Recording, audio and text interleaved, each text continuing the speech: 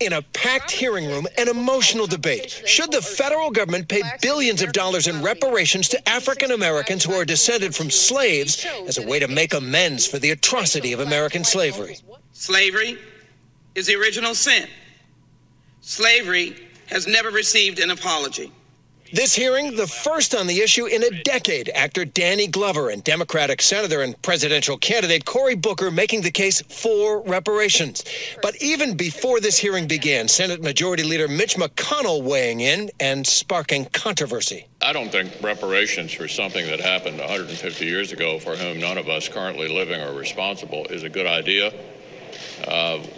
We've, tried to deal with our original sin of slavery by fighting a civil war, by passing landmark civil rights legislation. We've elected an African-American president. That touched a nerve. Writer Ta-Nehisi Coates firing back. For a century after the Civil War, black people were subjected to a relentless campaign of terror, a campaign that extended well into the lifetime of Majority Leader McConnell. This debate coming on the same day Vice President Joe Biden drew fire from fellow Democrats for his comments at a fundraiser last night, recalling a bygone era of civility in Washington. Biden spoke of two segregationist senators, saying of one, Herman Talmadge of Georgia, one of the meanest guys I ever knew. You go down the list of all these guys. Well, guess what? At least there was some civility. We got things done. And Biden recalling the white supremacist Senator James O. Eastland of Mississippi. He never called me boy. He always called me son. Several of Biden's rivals in the campaign stunned by his comments, including Senator Kamala Harris. Welcome to the Unprocessed Knowledge Podcast. We are back. Excuse my raspy voice. I got a bit of the sniffles, but we back from our hiatus, back from vacation. Let's go ahead and call this season 2. I'm going to hit you guys with some consistent content. No more long layoffs, no more long breaks. I don't think. We'll play it how it go. But hey, they was down on Capitol Hill talking about the case for reparations the other day. They've been talking about it for over 150 years. They sit every 10, 15 years, they sit down, they talk about it. Let me know when you're going to do something. You can talk to you blue in the face. The time for talking is over. Either you're going to do something or you're not. Black people, we need tangibles. One more comment I will have on that. Representative or Majority Leader Mitch McConnell, you heard his comments. He basically said, I don't feel like we need to, give reparations to no niggers. We've done a lot for you black folks. We fought the Civil War. We, passed civil rights. We gave you a black president. What more do you want, black people? What more do you want from me, right? Well, how about you do this? How about you give some of that money back? All right. America benefited off of 245 years of free labor. Slave labor built the wealth of America. That's how America became the wealthiest country in the world so quickly, because they had a non-competitive labor force for 245 years, which built the wealth. That's why they used to say cotton is king.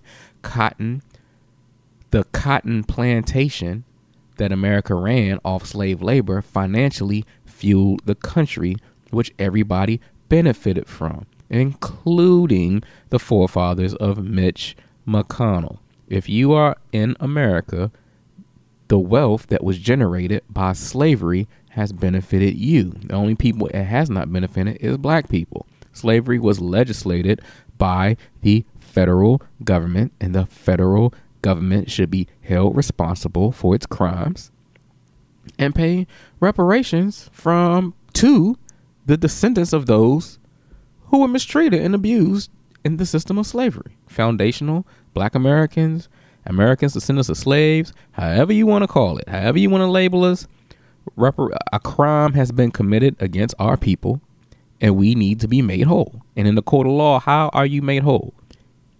You must be recompensated for the injustice. So the only way to recompensate black people in America for the injustice that was done to us isn't to, pass civil rights. Pass civil rights. We have God-given rights. You should have never had to pass civil rights in the first place if you would have never took the rights away. You elected a black president. All right, whatever. All right, black people, we still owed. See, they only play that game with us. They don't play that game with nobody else. All right. The Jewish people who suffered during the Holocaust, they got reparations and they deserve it.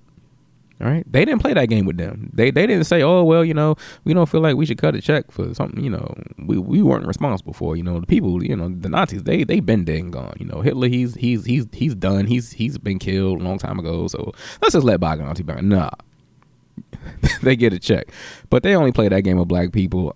It's, in my opinion, it's really a dog and pony show down on Capitol Hill. They not serious. They'll sit down, they'll hold a hearing, they'll talk about it, they'll debate about it. They're not going to do anything about it. It's all just a distraction. I don't take it seriously at all.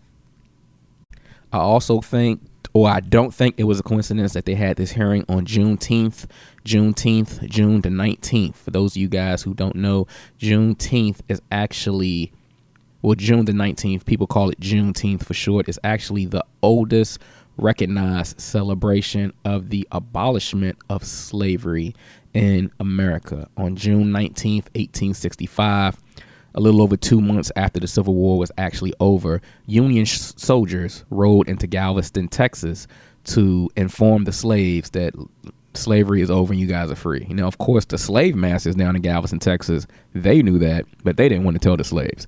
So the Union soldiers had to ride in there and inform them that they was free. And they did this on June 19th, 1865, a little over 2 months after the Civil War was actually over. So that commemorated the day that slavery was actually ended completely in the United States. So that's why they celebrate that day and they call it Juneteenth.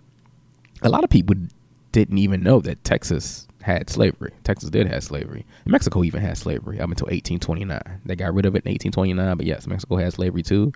And don't let nobody fool you, they had slavery up in Canada as well. You can research that. Yes, Drake, his peeps up there, up north in Canada, they had slavery as well. So yes, global system all over North America. Historically, black people, you have no friends. All we got is us. Don't look for nobody for any help.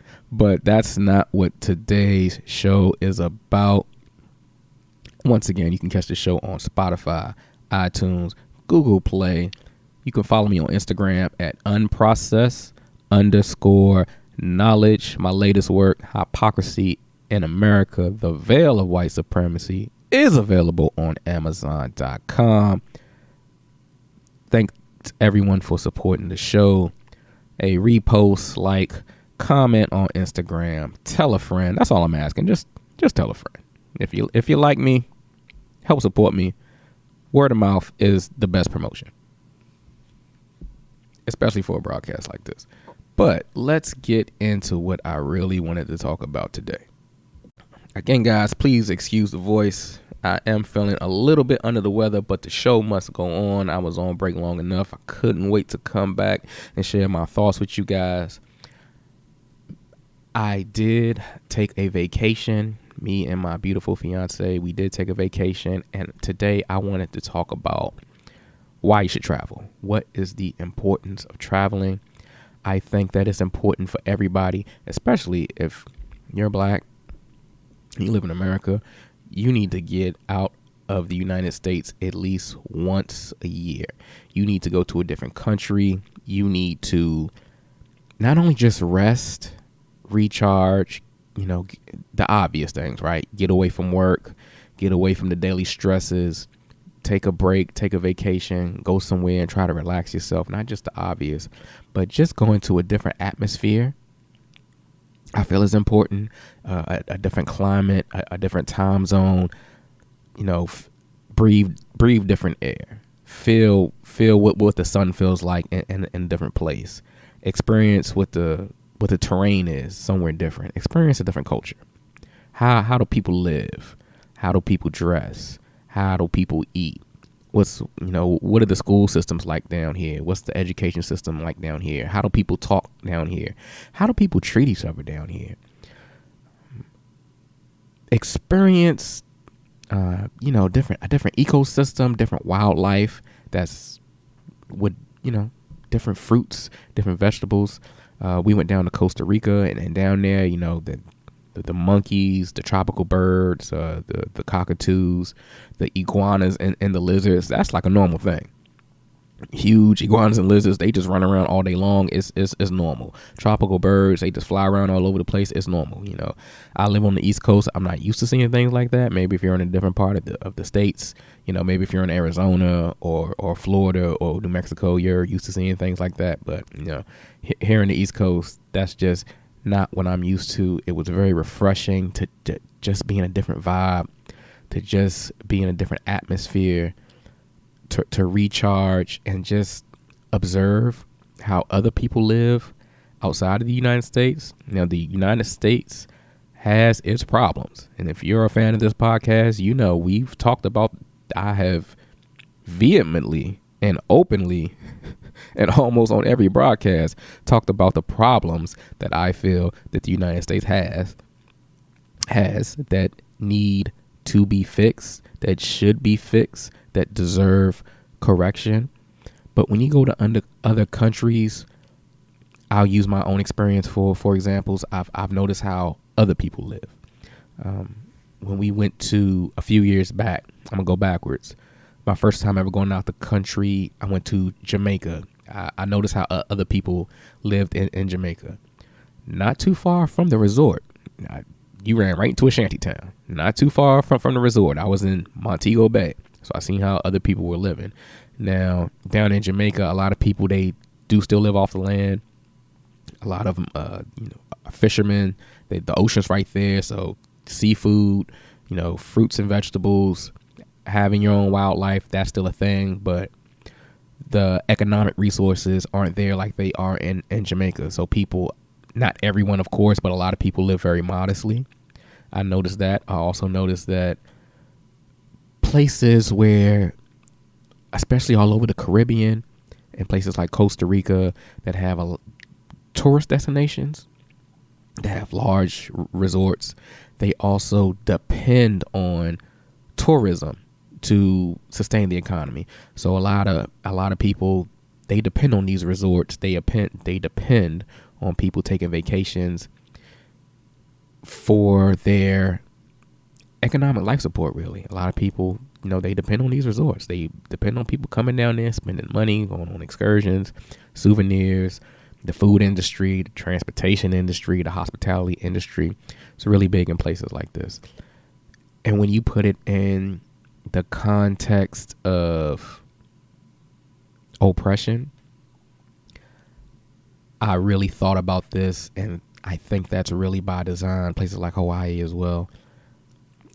Check out the book, The Great White Flood. That was written by a Hawaiian professor, by the way.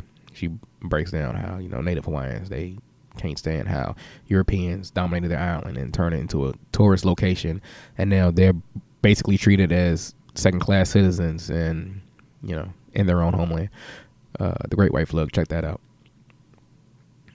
I believe one of the people who she studied and whose mentality that she adopted was that of the late great minister Malcolm X. But I digress.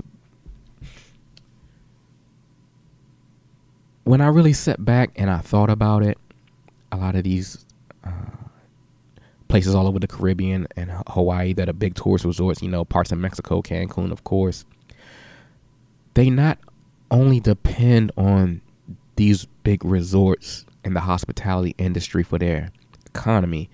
That's really done by design, because if you look where all these resorts are placed, they're placed mostly in remote areas, like away from the major cities. Like Montego Bay is about 6, maybe between 7 and 8 hours from Kingston, which is the capital of Jamaica, which is a major city. Where I was at in Costa Rica, it was about 8 hours from San Juan, which is the capital of Costa Rica, which is a major city. So they put these resorts and these lavish vacation spots away from the major cities, all on the coast, all on the beaches, secluded by themselves, so that the people that live in and around these surrounding areas, the only economic opportunities they really have are tied to these resorts, right? They're tied to people going on vacations. They're tied to people wanting to rent cars and eat out and shop, buy souvenirs, go ziplining, horseback riding, ATVs, you know, swim with the dolphins, whatever. They, you know, they make money off tourism. And when you really sit back and think about it, if you've been out the country, if you've been to all-inclusive resorts, if you really, the ones I've been to, when you really look around, I can honestly say over 80% of the people that are at these resorts are white Americans. A lot of people from the South go to these resorts. Man, we met like a lot of people from Texas. Every time we go out of town or out the country, we meet a lot of people from the South. You hear those Southern accents, you know, big families, but about 80% to 85% are white folks from the States. Most of them from the South on vacation, and they fill up these resorts. So I'm sitting back and I'm looking at this and I'm really thinking about it, and I'm like, wow, the economy in these places, they are really depending on white people from America to come down here and give them their money. And when you really sit and pay attention, everything that these resorts do are really catered to the taste of white people from America. The music, the food, the different excursions, what they teach. When we was in Jamaica,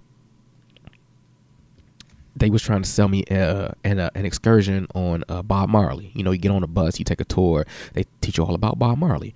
You know, where he grew up, where he lived. They show you his house. You know, this a big thing on Bob Marley, basically. So I was asking, no disrespect to Bob Marley. I'm not, you know, he's cool. But when I was in Jamaica, I was really asking about Marcus Garvey. I was asking, like, hey, are there any tours on Marcus Garvey? You know, what do y'all have on Marcus Garvey? And everybody that I asked acted like they didn't know who Marcus Garvey was. This is a true story. Now, I'm in Jamaica. I'm on the resort. I'm on vacation. I'm talking to people who work at this resort. These are these are native Jamaicans. All right. These aren't white people working on the resort. These are native Jamaicans working on the resort. And everybody is like, well, Marcus Garvey, I don't know who that is. Marcus Garvey, I don't know who that is. So I'm getting frustrated. I'm scratching my head. So the third person I talked to, who was a female, she's trying to sell me this thing on Bob Marley. So I'm asking about Marcus Garvey. And she was like, whoa, Marcus Garvey, who's that?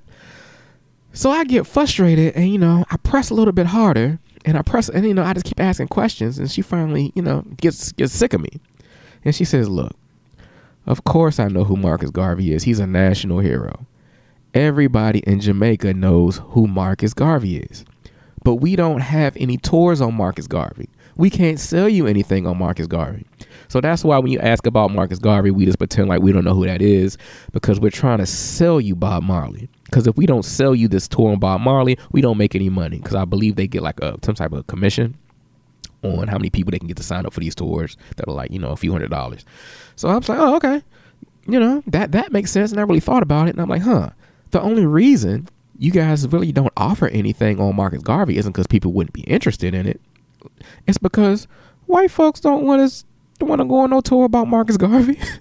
White people don't want to see where, you know, the home of Marcus Garvey and what he stood for, even though he is a national hero in Jamaica. Y'all know who he is. Y'all know what he did. Y'all know what he stood for. White people don't care anything about that. But they would spend some money to learn something about Bob Marley. Interesting. Further evidence.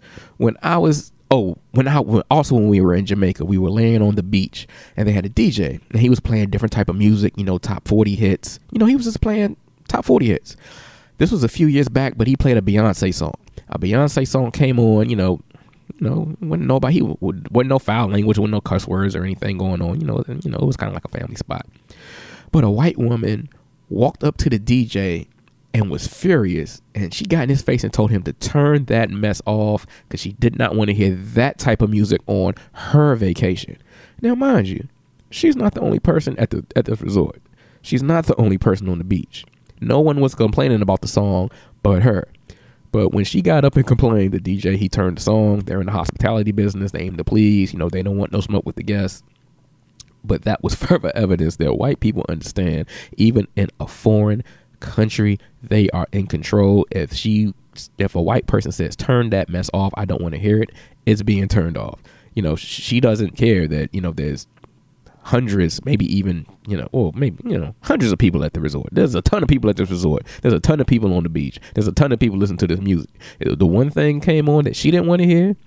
Oh no, turn that off immediately. Go back to safe listening music that's good for me. I don't want to hear that Negro mess. Turn that niggers off. Another thing I noticed while we were in Costa Rica, we had got a private transport. We spent a few extra dollars just to get a private transport. If you're black on vacation, if you ever go off the resort, go on the tour, I recommend just spending the couple extra bucks, get a private transport. So we got a driver and we had a tour guide. And, the tour guide, he's telling us all about the local wildlife, the local zoology. He's telling us about the history of Costa Rica. It's just me and my fiance, two black people from America. So I just start asking a few questions. So he opens up a little bit and he talks about, how they got their independence from Spain. Side note, Costa Rica will be celebrating their bicentennial, their 200th independence. I believe September 15th of this year, they independence from Spain. He talked about how the Spanish came over there and they colonized them. Everybody speaks Spanish in South America because they was colonized by the Spain. Most people are Catholic because the Spanish brought Catholicism, and, the original people of Costa Rica, they lost their original language. They lost their original spirituality. They lost their original culture. They lost their original customs because they were colonized. And I was thinking to myself, this story sounds familiar. He also went on to tell us on how in Costa Rica, they have what they call native Costa Ricans, which are pretty much similar to Native Americans.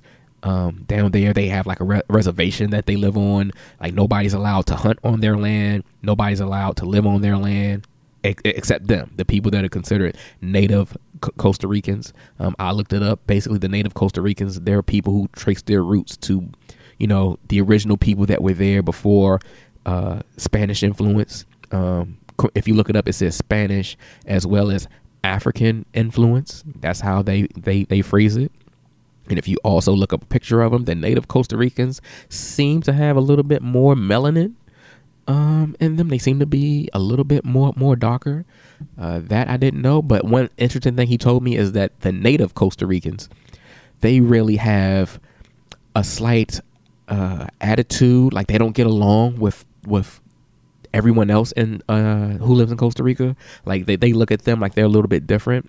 And I suspect that has something to do with they know that, and they can trace their lineage back to the native people, and the rest of y'all, you guys were intermingled with the Spanish. So, we're the real Costa Ricans, and you guys are the descendants of the oppressors. So that's probably where that attitude and where that divide comes from, I'm assuming. But another thing I learned is that the currency in Costa Rica, I believe they call them Columbus. I'm probably cutting that up, but it's named after Christopher Columbus. They named their currency after Christopher Columbus, and they actually know the real history of Christopher Columbus. All right, they know they know what he really did.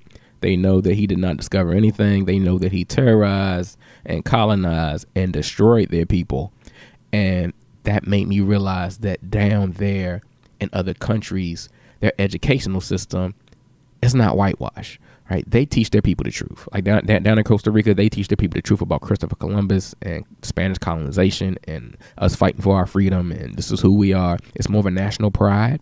So since it's more of a national pride, hey, we're all Costa Ricans. This is us. This is who we are.